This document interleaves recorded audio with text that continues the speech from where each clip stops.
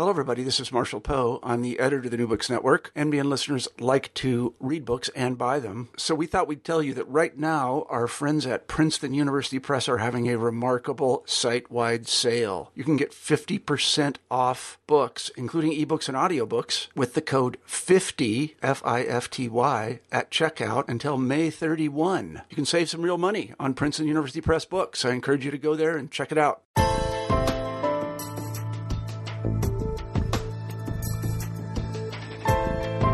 Hi, and welcome to New Books and Genocide Studies, part of the New Books Network of podcasts. My name is Kellen McFall from Newman University, and I'm the host of the show.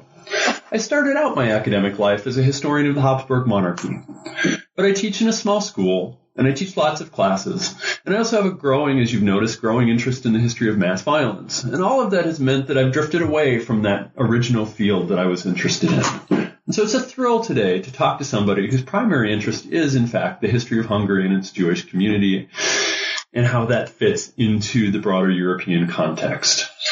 Ferenc Laczo is assistant professor of history at Maastricht University in the Netherlands. He's the author of 3 books, has edited 3 additional volumes, and has published a number of articles and essays. Today we're going to talk about his most recent book, Hungarian Jews in the Age of Genocide, An Intellectual History, 1929 to 1948. The book is a careful, concise, and powerful analysis of how Hungarian Jews responded to the traumas of the 1930s and 40s. Shows the complexity of the challenges facing them, that simply saying the 1930s and 40s may mislead more than it clarifies. I'm confident Ferenc can help us unpack the world his subjects were facing and why it matters. And so I'm really looking forward to talking to him. And Ferenc, welcome to the show, and thanks for joining us on New Books and Genocide Studies. Good morning, and thank you for having me on the show. So I always ask people at the beginning to say a little bit about how they decided to become a professional studying whether it's history or sociology and anthropology. So Ferenc, why did you decide to be a historian? I should probably start by saying that I was born in the early 1980s, and both of my parents were researchers at the time. And so I went to a really good high school in the 1990s here in Budapest, where I'm from. And that was a really exciting time also for historical discussions. You know, there was a general opening of the country, and there was a lot of debate about the recent past. And Jewish history and the history of the Holocaust were very central to that, next to the history of communism, which just ended. So that was the time I was growing up, and that triggered my interest in history at a quite early age. At the same time, I should also say that I didn't really plan to be a historian when I was a teenager or so. I was at least equally interested in literature and in philosophy.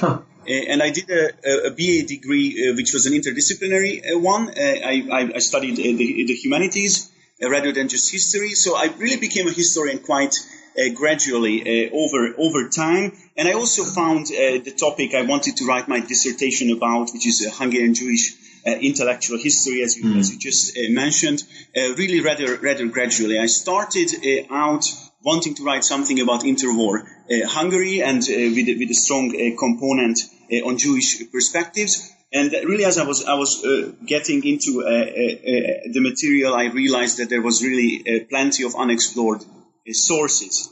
So I basically stick to this topic, and I explored it for a number of years, and that's how this monograph we are going to be discussed emerged. So that's the story in brief, I suppose.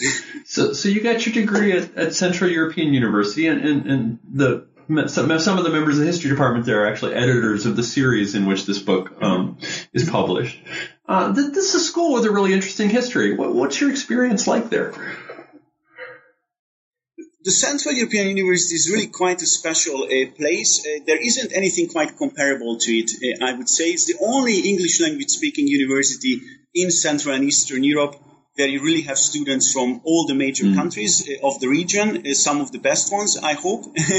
and it's really an environment where there is an open dialogue about the recent past of this region, which, as you may know, is extremely complicated and also it's very controversial in a great number of ways. And the CU, I think, has really managed, not only in history, but I think in history perhaps in particular, to position itself as, a place where Western type of scholarship is being produced locally by people who know the Western academic tradition well enough, but are also, so to say, close enough to the sources and really know the countries they are studying very well. So I think that's really the combination that's quite specific to the CU. So I was very glad to be there. I should also say I made a lot of friends. I think there's really been a really great atmosphere while I was studying there. And again, I was also, as you may know, I was also a researcher in Germany, so I am also somewhat familiar with the German tradition of studying the region. And I would say, the CU is in some ways the place to study these countries precisely because it's sort of from within. And that's also very important to what I am doing as a historian. Yeah, it's interesting. My students, I've just had to recently add a course to the course catalog here on the Cold War because my students don't realize it existed. It's now long enough ago that 1989 is something that their parents or possibly even their grandparents experienced, and that's here in the United States. And perhaps we'll come back to this at the end of the interview, but I think the description you just offered would challenge my students because they don't understand that their sense of the complexity of European history is the first half of European history, not the second half, because that's what gets talked about in the United States. So why this book? Hungarian Jews in the Age of Genocide, 1929 to 1948. So you bracket the Second World War. Why did you decide to write this book in this way? Right. So my dissertation really ended in early 44, so just before the major chapter of the Holocaust in Hungary. And I really focused on 29 to 43. And then I decided to expand the focus to also study the early post-war years, right, which was a very important decision. There is really a lot going on in scholarship around the Holocaust and especially around the Jewish responses to the Holocaust today, which focus on the early post-war years. There's, a new wave of studies showing that there really wasn't any silence when it comes to the Jewish communities of survivors. And I found Hungary to offer one of the richest source bases in this respect. This is what the second half of my book draws on. I found, a huge collection of witness accounts. There were plenty of published memoirs in the immediate post-war month and years. And also there was an incipient historiography developing already in the late 1940s. So I wanted to focus on those as well. So I decided to expand my focus. But originally this was really a project on the Horthy era, so the interwar years and the years of the Second World War in Hungary. And my basic idea was, and this is something quite well known internationally, I believe, that the Hungarian Jewish community was the last major Jewish community in the Nazi sphere of influence. As I mentioned, the major wave of deportations took place in the very late stages of the war. The Holocaust in Hungary has been labeled the last chapter of the Holocaust by Götz Ali and Christian Gerlach in their book, which was published in German under that title. And so my interest was really in what is happening in the Hungarian Jewish intellectual milieu in those years when they are already being persecuted, and there were various forms of persecution, but the large majority of the community in Hungary is still alive until early 44, and they are heavily discriminated against by the Horthy regime, but still they have a hope of surviving the almost continent-wide genocide. And they also had the chance to publish a number of journals and yearbooks, even during the years of the Second World War, all the way up until 1944. And this is really what triggered my interest. Nobody has really quite explored these publications previously. I thought that you could really study the evolution of Hungarian Jewish perspectives in a really new way by looking at them more closely. So let's unpack some of what you said, because some of our listeners may not be completely familiar with the history of the Habsburg monarchy or its end. So you mentioned the name Horthy. Who is that? So Miklos Horthy is the regent of Hungary who comes to power in 1919, right after the First World War. Hungary has a Republican regime for a short period of time. Then there's a Bolshevik takeover for 133 days. And Horthy is the leader of the counter-revolutionaries who then establish a kind of national conservative regime. It's an authoritarian form of government with a very moderate, very mild form of liberal tenets being incorporated into it, at least in the 1920s.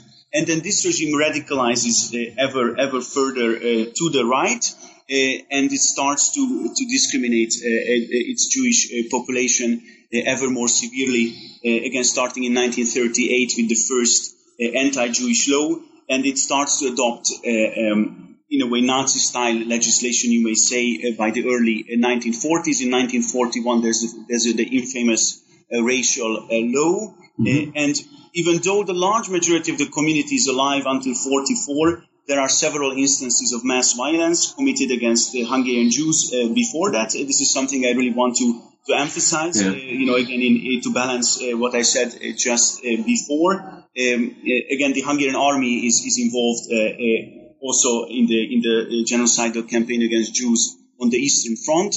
There's also a first round of deportations from Hungary in 1941, very early on, just after the Nazi attack on the Soviet Union. And there's also mass violence in Vojvodina, in the northern Serbian parts that Hungary, so to say, re-annexes or reoccupies in 1941. So that's why I call, these years the age of persecution, the years of persecution. I take the expression from Saul Friedlander, as many of the listeners will know. And I try to say that there's something similar going on in Hungary between 1938 and 1944 to Nazi Germany just a few years earlier. So, if Friedlander is talking about the years 33 to 39, when he's using the term the years of persecution, I say that basically 5 years later, a very similar process is taking place in Hungary. It starts 5 years later. It lasts, in a way, 5 years longer.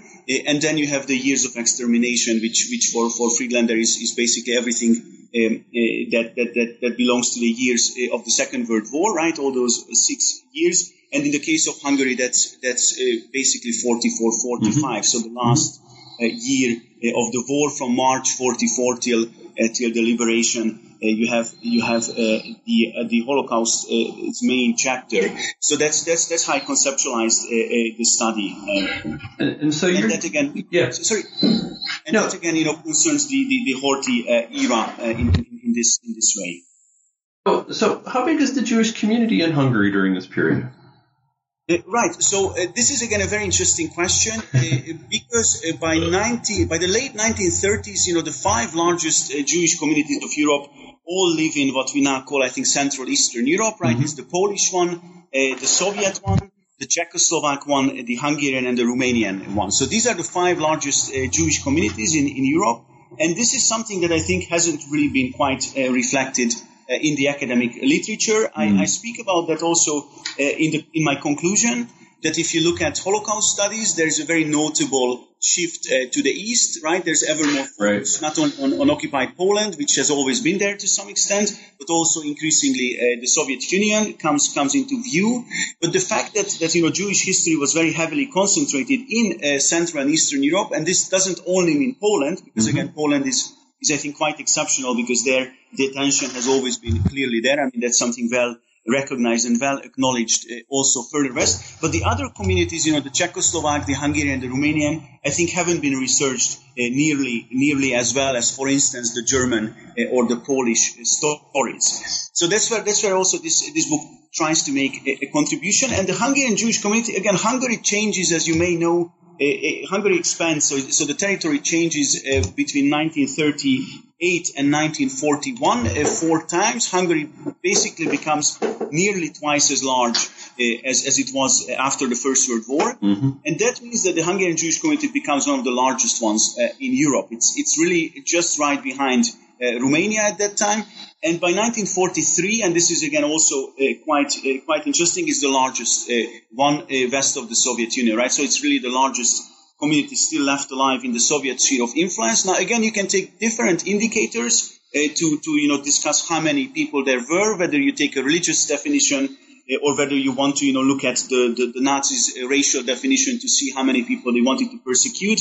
You obviously end up with very different numbers, but it's in the range of 700,000 to 800,000 people just living within the borders of Hungary by 43. Again, something close to 10% of them pass away in violent ways before 1944. So that's a very large number. It's around 60,000 people, maybe slightly more. The numbers are not very exact here. Again, there's a lot of problems of calculation also deriving from the border changes, right? So people who may not have been Hungarian citizens before the Second World War nor afterwards may have been victims of the Holocaust in Hungary. So that is really a complicating factor there. We don't need to go into that too much here, I believe. But so it's really a major community. And another thing I wanted to maybe add as a last point, that also after the war, and this is again something crucial to understand why I talk about 29 to 48 in my book.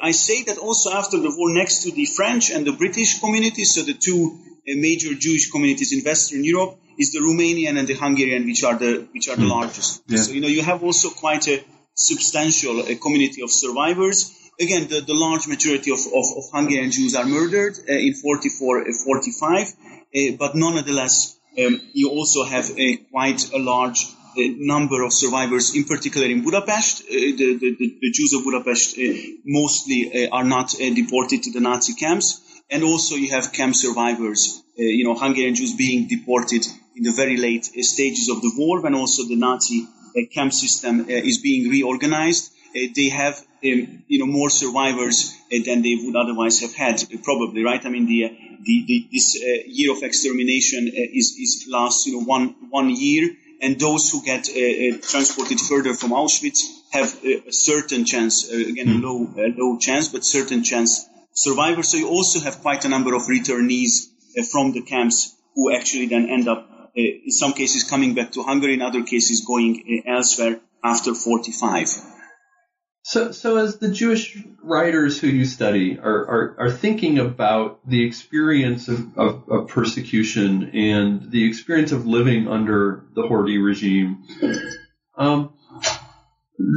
at least one of the themes you discuss in your book is this attempt to understand whether the experience they're living through in the 30s is somehow a break, a pause in the kind of, progress that Jews have made, or whether it's a permanent regression. So maybe you could talk about how do Jewish intellectuals kind of respond to this persecution in the 30s? And what kinds of things are they talking about? How are they viewing their past? What kind of policies are they debating?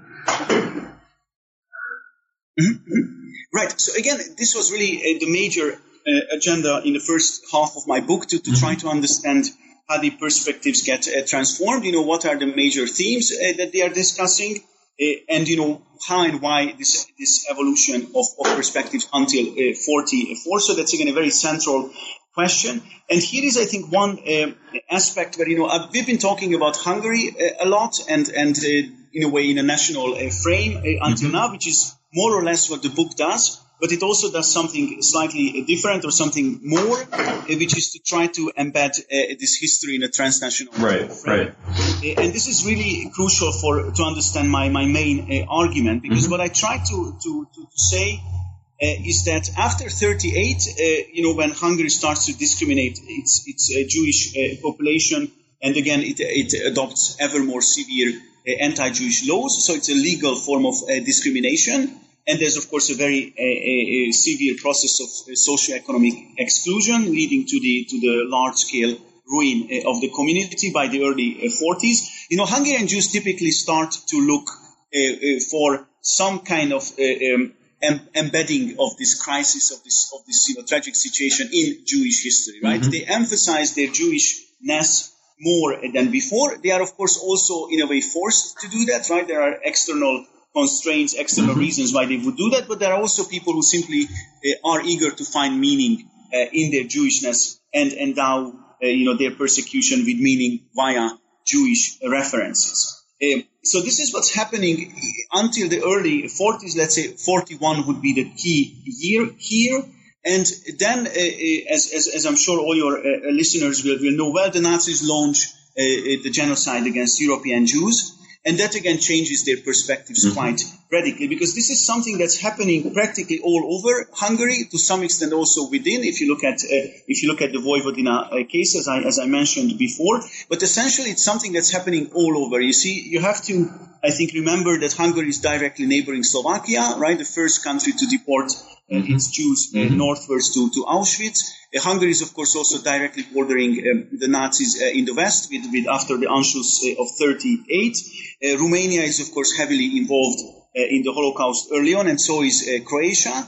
And, of course, Hungary is also part of the war on the Eastern Front. So, again, it's surrounded by countries somehow who are part of the Axis, who are contributing to the Nazi war effort, and Hungary is as well. Now, this, of course, means that the situation of Jews is extremely difficult. They barely have alternatives. But one thing that they come up with is to try to emphasize, their Hungarian affiliations. Yeah. So there is a revival of Hungarian affiliations in 42, 43. And my argument is that it's not in spite of the genocide, but rather because of it. You see, they know that the genocide is taking place all over the country, all over, Europe, just outside the borders of the country. You see it happening pretty much more or less all over the place. And that is why they feel that, the Horthy regime is now their last hope of survival. Right? So you have, again, a revival of Hungarian national affiliations, national discourses of loyalism.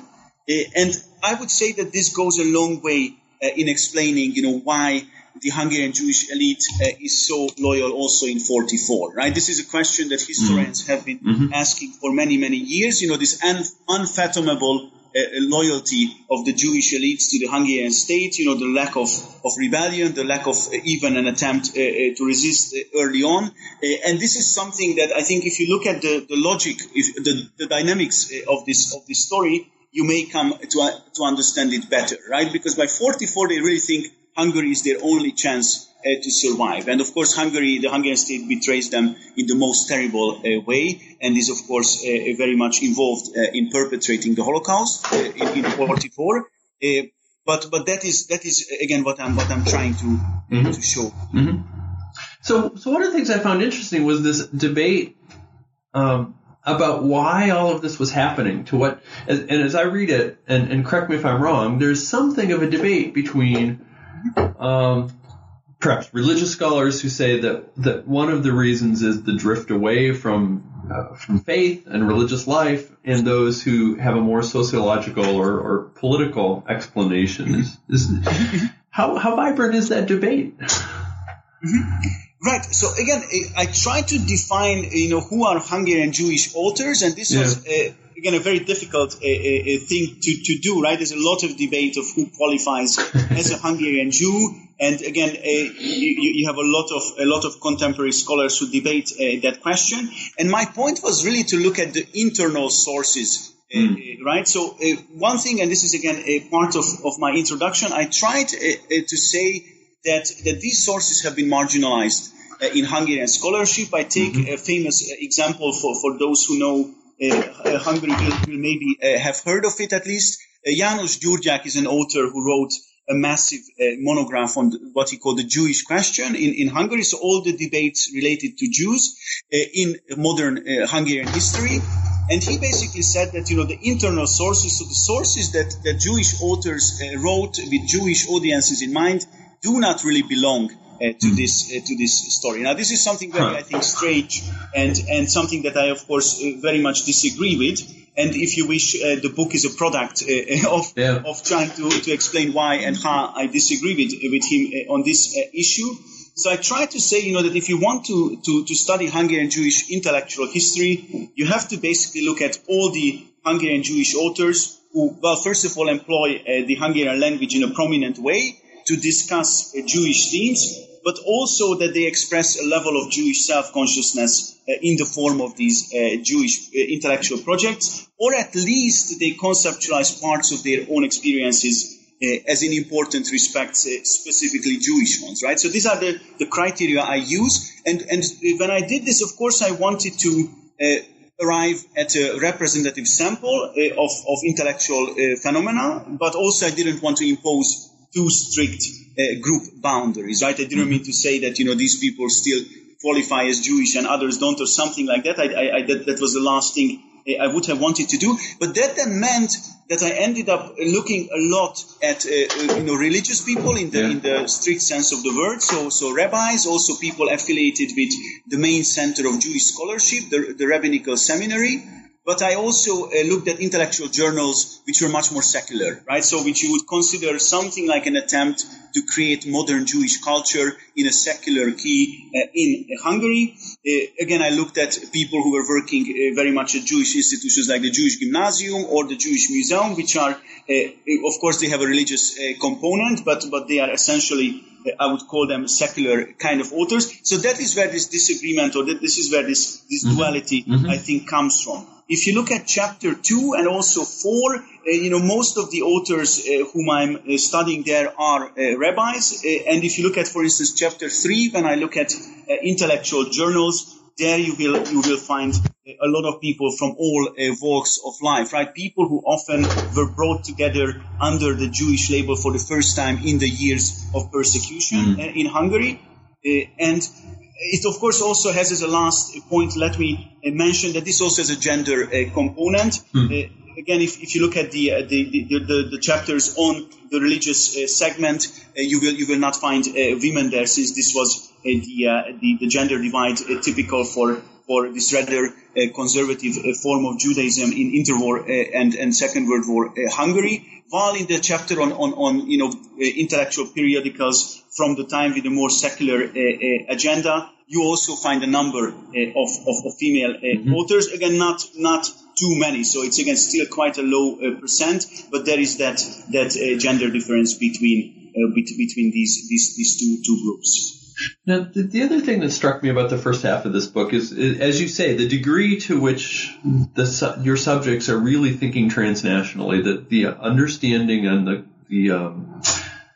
the degree of attention they paid to politics, particularly in Germany, but also other places, was impressive. And they actually knew quite a bit about what was happening in Germany. Absolutely, yes.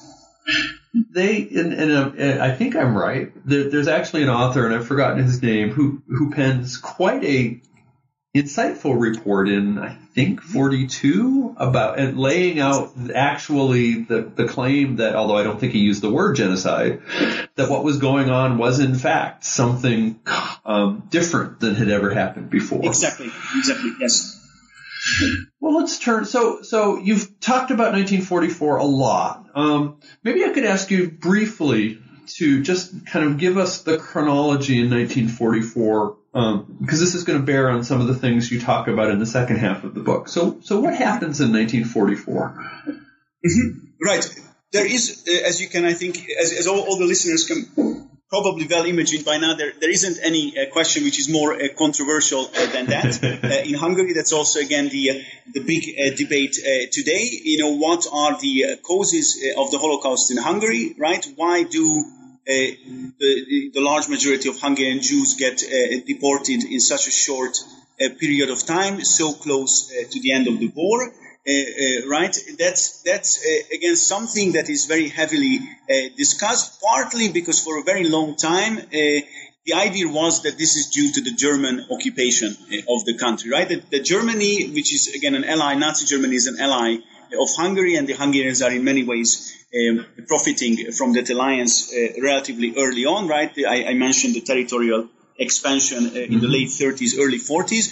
Germany decides to invade or to enter Hungary in early 44 on March 19th. It doesn't really encounter significant amount of resistance. It's really an occupation by an ally, if that is not a contradiction in terms. They are really working together. And then the Holocaust in Hungary follows very soon, right? The deportations again start within 2 months. And they also are at an unprecedented speed. That's something that's very often emphasized by scholars of the Holocaust in Hungary, that within 2 months, then a very large majority of Hungarian Jews get deported. Over 400,000 people arrive in Auschwitz-Birkenau between May and July 44. And then the question really is, what is the connection, right? So how did this German entry into the country influence the decision-making process, or was it really chiefly responsible for what happened, right? Mm-hmm. And I think many scholars in recent years, and by now already decades, I would say, have very much insisted that this so-called German occupation doesn't quite explain what happens. It's not the primary reason. There's something really different. It's really the change of behavior on the Hungarian side that would explain what happens. It's really the Hungarians, the people who want to commit this genocide see a great opportunity in this entry of the Nazi army and the Nazi forces of persecution to some extent. I mean, of course, Eichmann, as you know, infamously also comes to Budapest, and they have a certain plan, but it's really the Hungarian side which pushes for a more maximalist implementation of the plan. There's a lot of new literature also on the interaction of the two sides, some of which shows, I think, quite clearly that some of the Hungarian perpetrators, such as Laczo Endre, was actually even more radical than the Nazis. He had a greater urge to deport Hungarian Jews, and he actually negotiated for more people to be deported, to be deported at a faster pace. Since the end of the war was nearing, and he thought that this was the way to still implement the genocidal plans. So again, that is the story in a nutshell. And then there's another element which I think is quite important to clarify, which is about the fall of 1944, when the Hungarian fascists, or the Hungarian Nazis, you may call them, again the labels are contested, come to power. But it's only, this is the Arrow Cross movement led by Ferenc Szálasi. But this is again after the major chapter, right? The major phase of deportation still take place under the Stolyai government, and when Horthy is still in power in many ways. I mean, he's still, in that sense, directly responsible for these events as the regent of the country. And then you have a turn to the Arrow Cross movement, again put in power by the Nazis through a putsch in the middle of October, and they continue persecuting and murdering Hungarian Jews until early 45.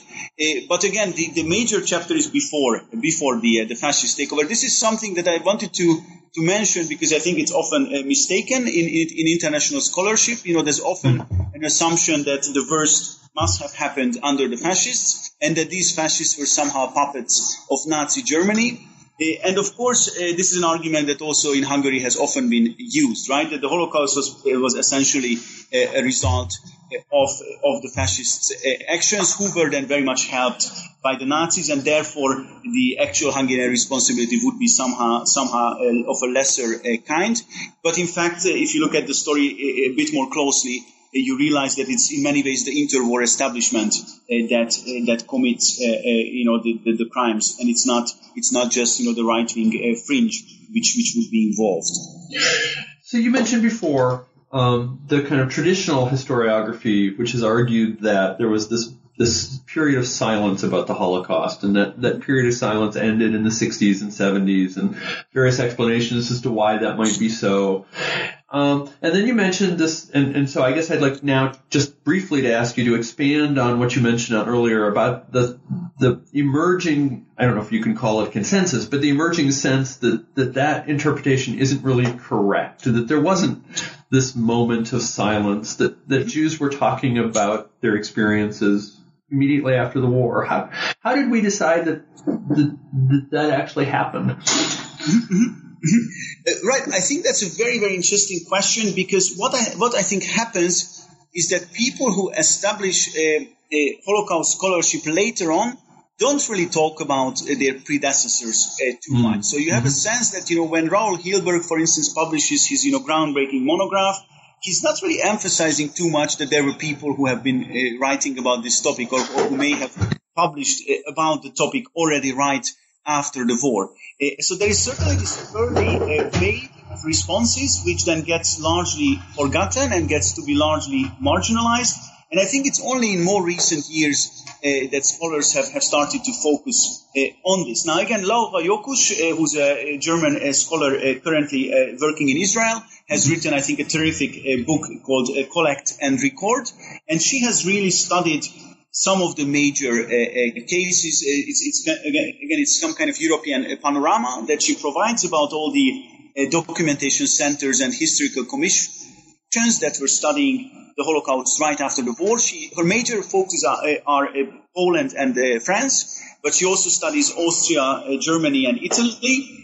But she doesn't really talk much about Hungary, which is, again, of course, understandable to some extent. But my point is that Hungary also had such a wave, and it, in fact, was one of the largest waves anywhere in Europe for some of the reasons that I mentioned early on. So it's, I think, next to France and Poland, it's really in Hungarian that you have the largest corpus of sources to really prove this thesis, right? That there was never really silence. And here, again, I wanted to maybe draw on Cesarani's, David Cesarani's point, who tragically passed away just last year, who mentions that even if we discard, this what he calls the myth of silence, we still have to take into account that there was a deafness of the surrounding world. So many people don't really listen to the survivors, and there are very, very few non-Jewish people who would be interested in these stories. So it really, in a way, remains a Jewish intellectual history, like I study in my book. And it's also only a generation or two later that you have finally something like a connecting community, right? That's how Mary Fulbrook labels it in her recent research, that then there are suddenly people all around the world who want to find out more about these stories of survivors and who are really interested in them in a very empathic way. And this isn't the case early on. So again, while I emphasize that there's a major wave of responses in Hungary, this very much is an affair of the community of survivors, tragically enough, once again. So one of the sets of sources you find is a whole collection of interviews, which sound fascinating. Who's collecting these interviews and why? Right, that's a very interesting question. Again, Hungary it's in a special situation, partly because, as I mentioned, there are two groups of survivors, people who survived the Holocaust in Hungary and people who were deported to the Nazi camps, but managed to survive and managed to then also return to their country of origin. And these two groups of people meet around 1945. So those people who are receiving people back are starting to inquire with them, what they had experienced. And this starts out in a very simple way. They want them to also list, just very simply list people they know would be still alive, but somewhere abroad, as they see it, right? So somewhere outside Hungary, and also to list people they know to have been murdered. So they want to basically compile lists of the victims and lists of people they should still be looking for. This is how it starts. And then as time passes, and again you have thousands and thousands of survivors returning, asking for help.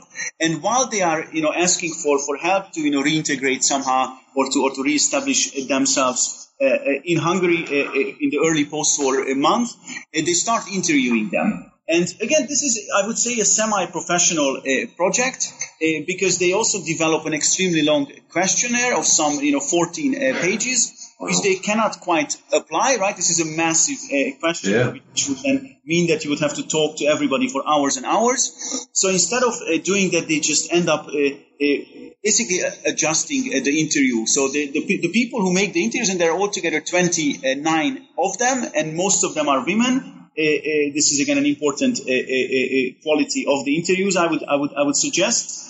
they make them in quite unique ways. I mean, right? Every interviewer makes a different kind of interview, but they talk to altogether more than 5,000 people.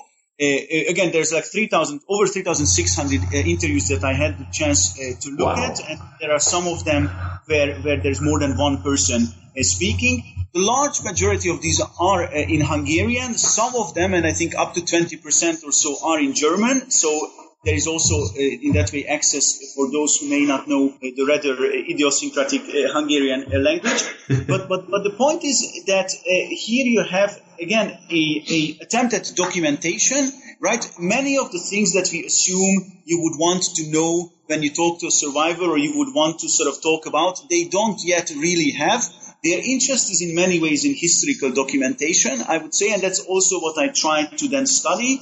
So, if they wanted to document the Holocaust, what have they actually documented? What were the linguistic codes? What were the key terms that they then used to denote, what was so unprecedented about the Nazi genocide against European Jews? And that's basically what the core part of this chapter on these interviews is. So I basically look at perhaps above all distinctions between different camps, how different nomenclature is being used and how these differences are then explained during these interviews.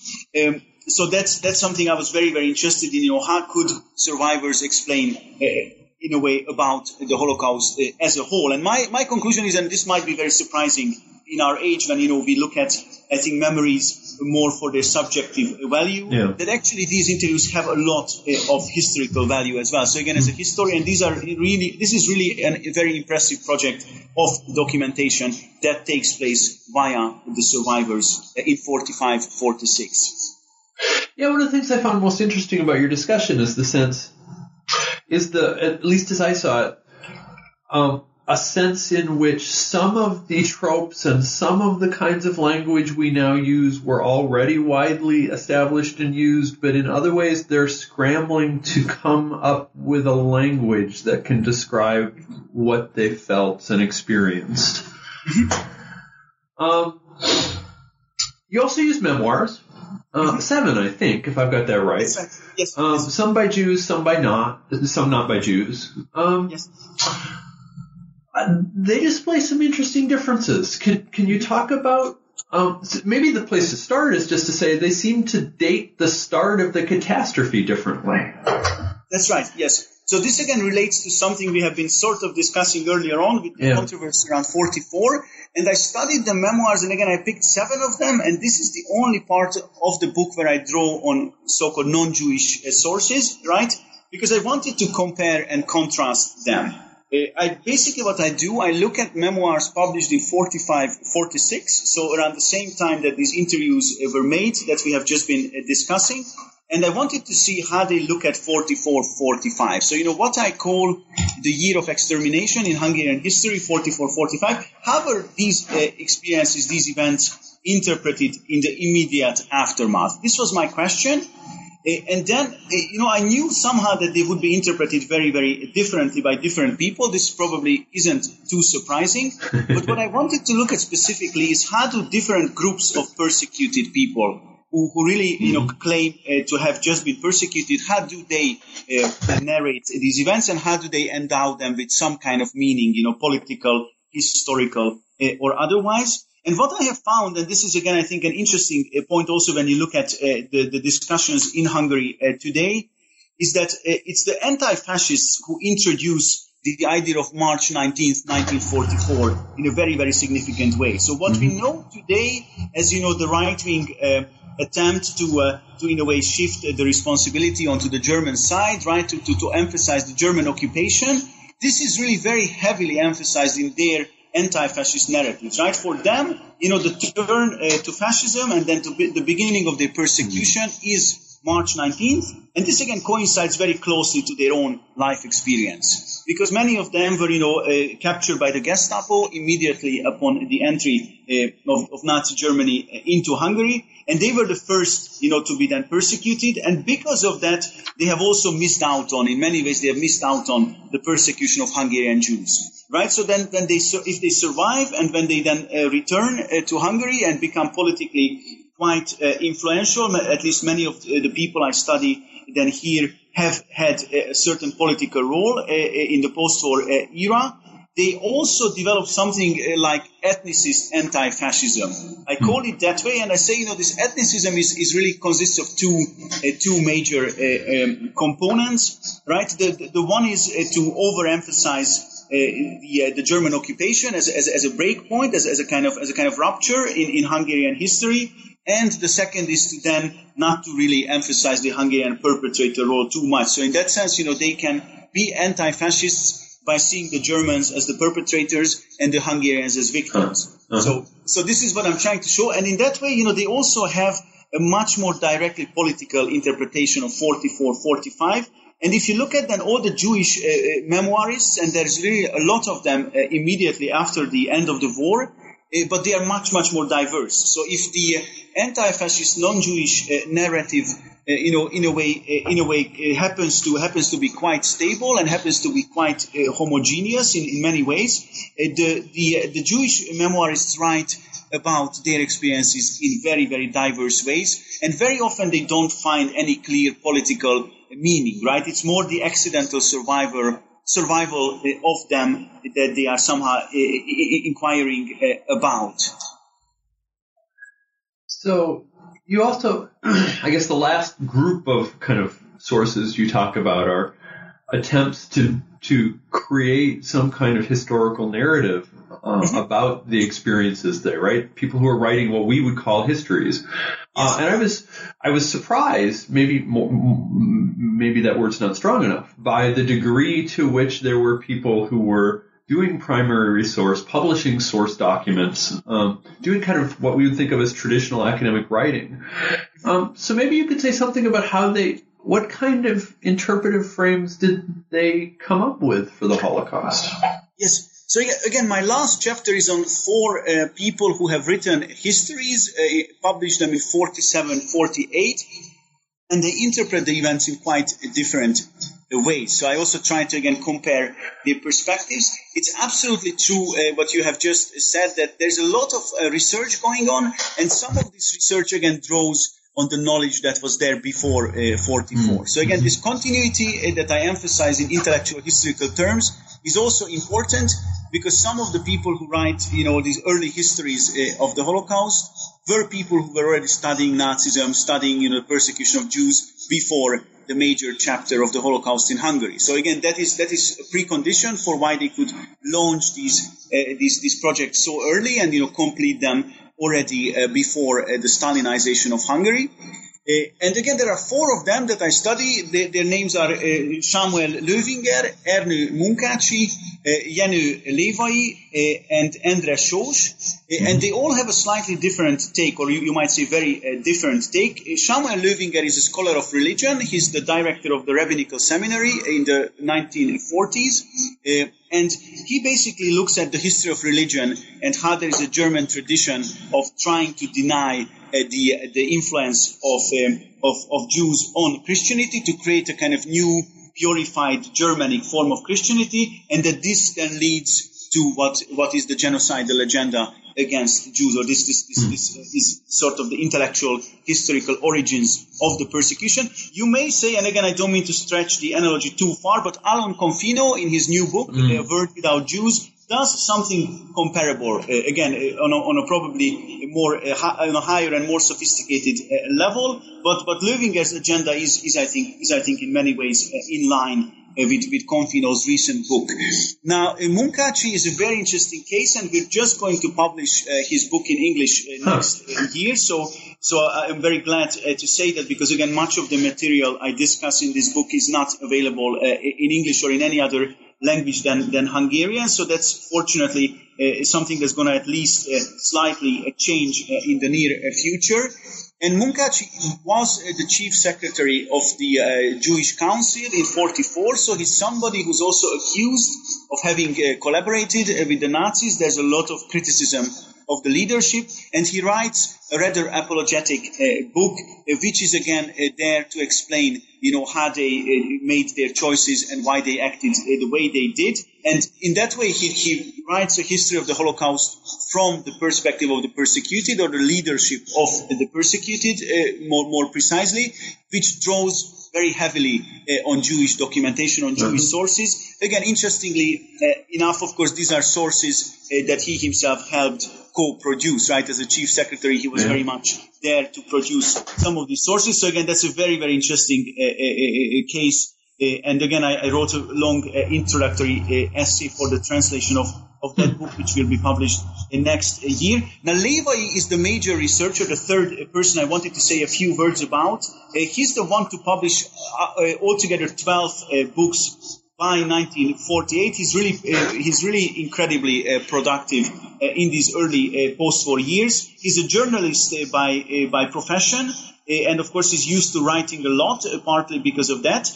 But he's the one to really, in a way, grapple with the question of responsibility the most. His different books from these few years shift the emphasis quite a lot, and he comes to articulate the Hungarian responsibility, I think, ever more clearly as the years progress. Early on, he has a very clearly anti-German, almost ethnicist way of blaming the Germans for everything. And by the late 40s, in his major synthesis called Jewish Fate in Hungary, he comes to, I think, a very balanced and quite precise assessment also of Hungarian responsibility. Now, András Sós, and he's the fourth author.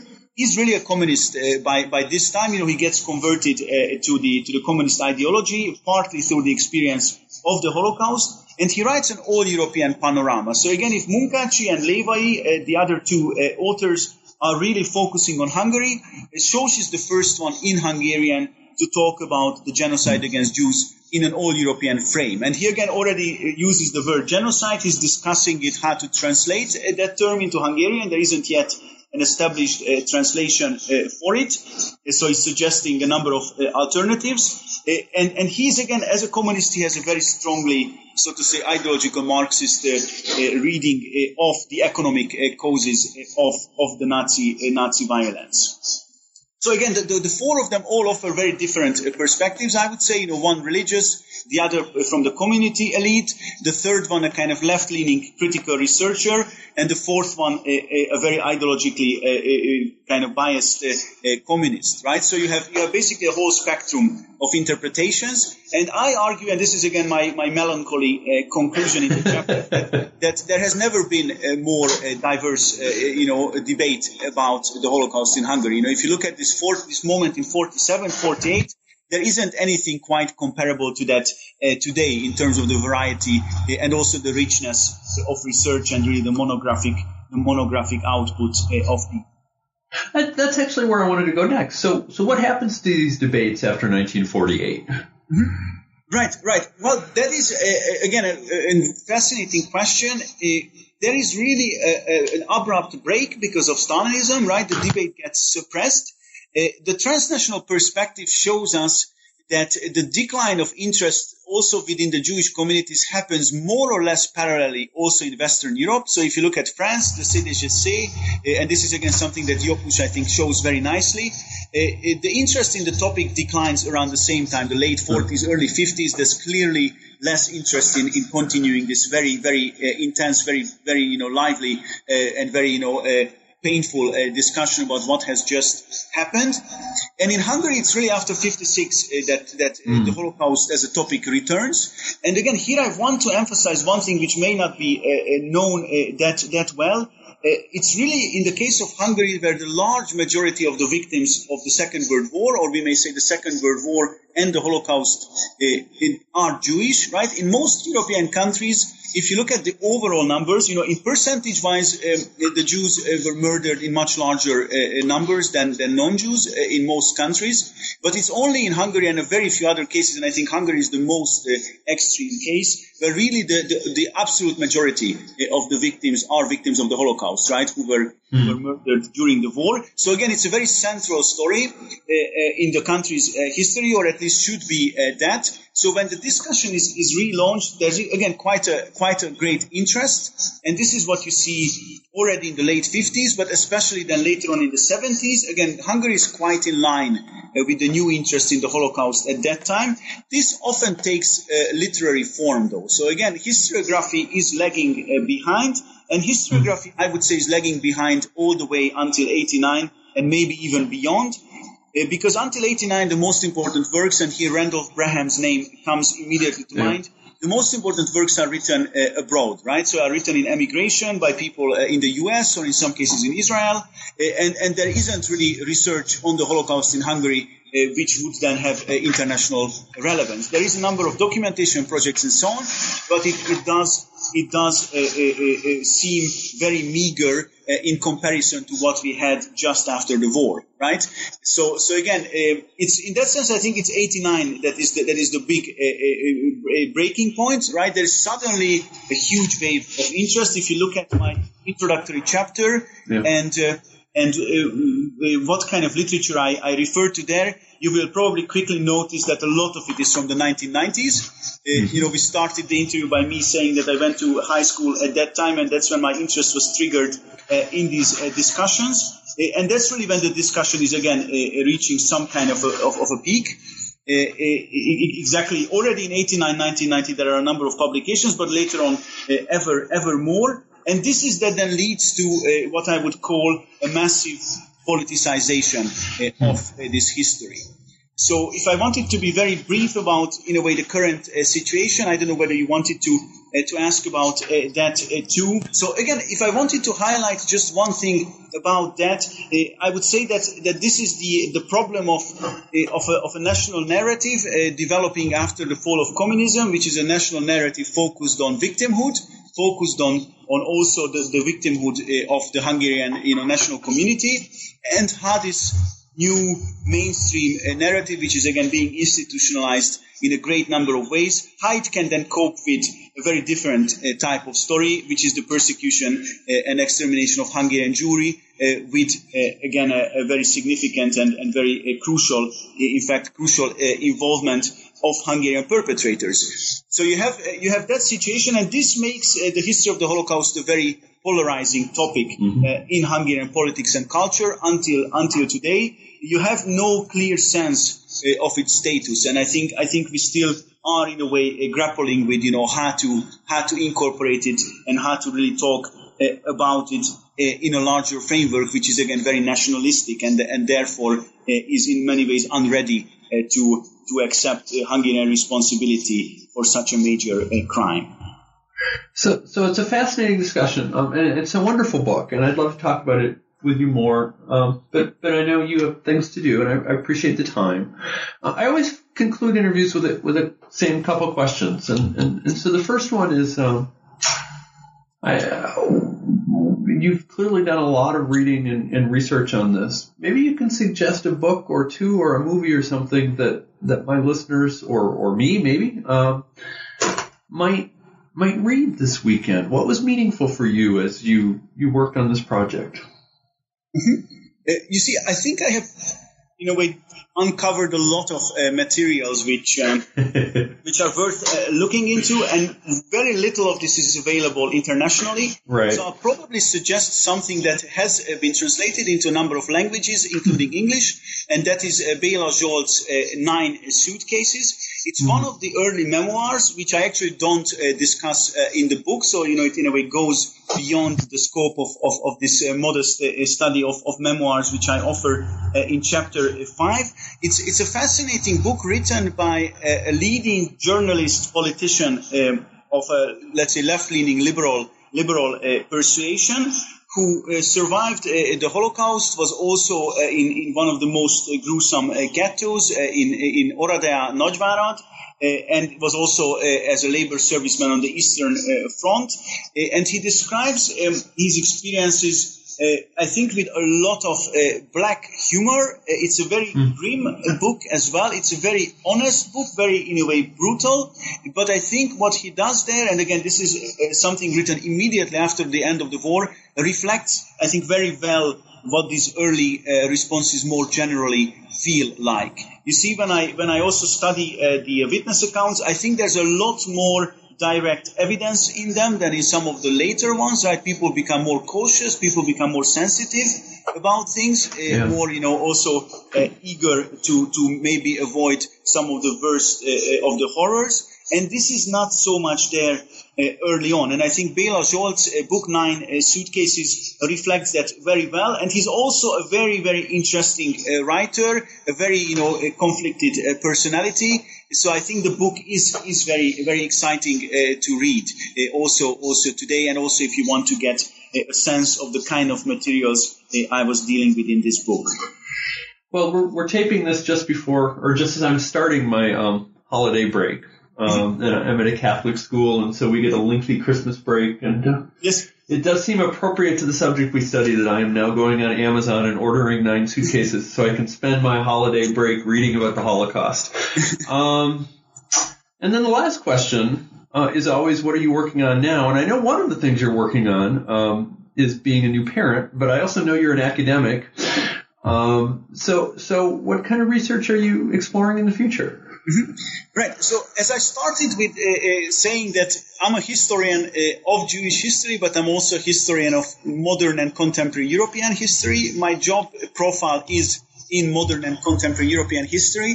And I do want to write a next book which is more contemporary and which is also more a regional history of Central and Eastern Europe.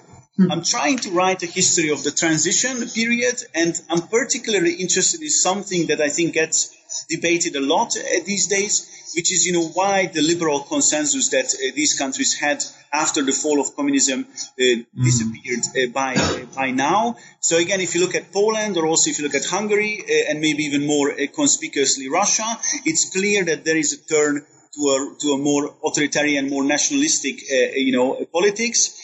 And I'm trying to understand the roots of both. How could these countries develop in a much more liberal direction around 89 than before? And what are the reasons why now you seem to see this backlash against that? So this is my current interest. I hope to have a monograph about that in a number of years. Again, as you correctly mentioned, I'm a young parent, so I might take slightly longer this time. But I have I think a few years to work on this. So this is it. And again, it's something that where I'm really struggling today, also because of the very recent events in the Western world.